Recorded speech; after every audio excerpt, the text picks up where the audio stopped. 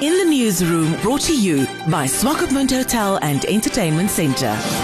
Namibia expects to be able to export green hydrogen before 2025. Namibia is one of many countries seeking to cash in on the green energy rush. There are efforts all over the world to increase the production of hydrogen from Morocco to Australia to Chile. The Namibian government also announced that it chose the German consortium Hyphen Hydrogen Energy as the preferred bidder for its green hydrogen project in Saukaib National Park. The large-scale green hydrogen project is the most notable project in the government's Southern Corridor Development Initiative in Karas, the country's southernmost region. But the government is currently trying to secure more investors. In the newsroom, spoke to the local economist Klaus Schade about this new thing that's on everyone's lips. First of all, as it's stated in the Growth at Home strategy, we should make use of our natural resources, and wind and solar, biomass and other potential renewable energy sources are part of our natural resources. So we should harness these resources and then use them to either generate electricity, replace imported heavy fuel oil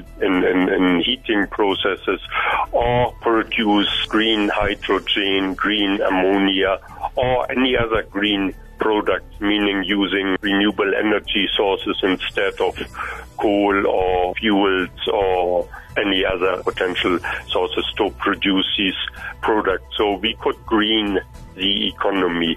And since the COP26 conference, countries have committed themselves to green their economies, to reduce their carbon footprint in order to rein in global warming and climate change. So I believe we do have a very good opportunity here in Namibia to make use of our renewable energy resources to provide the domestic and in particular also Europe or the US and some other countries, but we probably do have still a competitive advantage.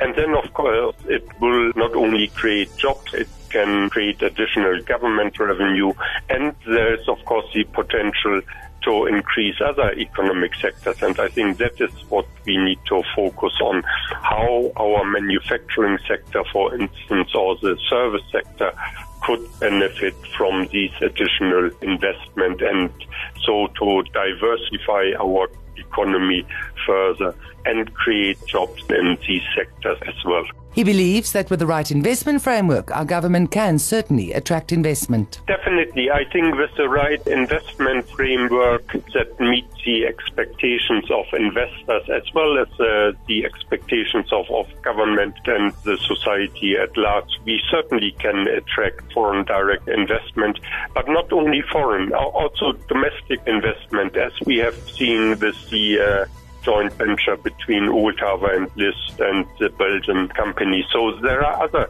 domestic players as well that would like to invest in green hydrogen. We focus on both the domestic as well as the international market, and we still have political stability. And despite the economic challenges, I think our macroeconomic framework is still robust. So I'm sure that can be attractive to both kinds of investors. In the newsroom, brought to you by Swakopmund Hotel and Entertainment Centre.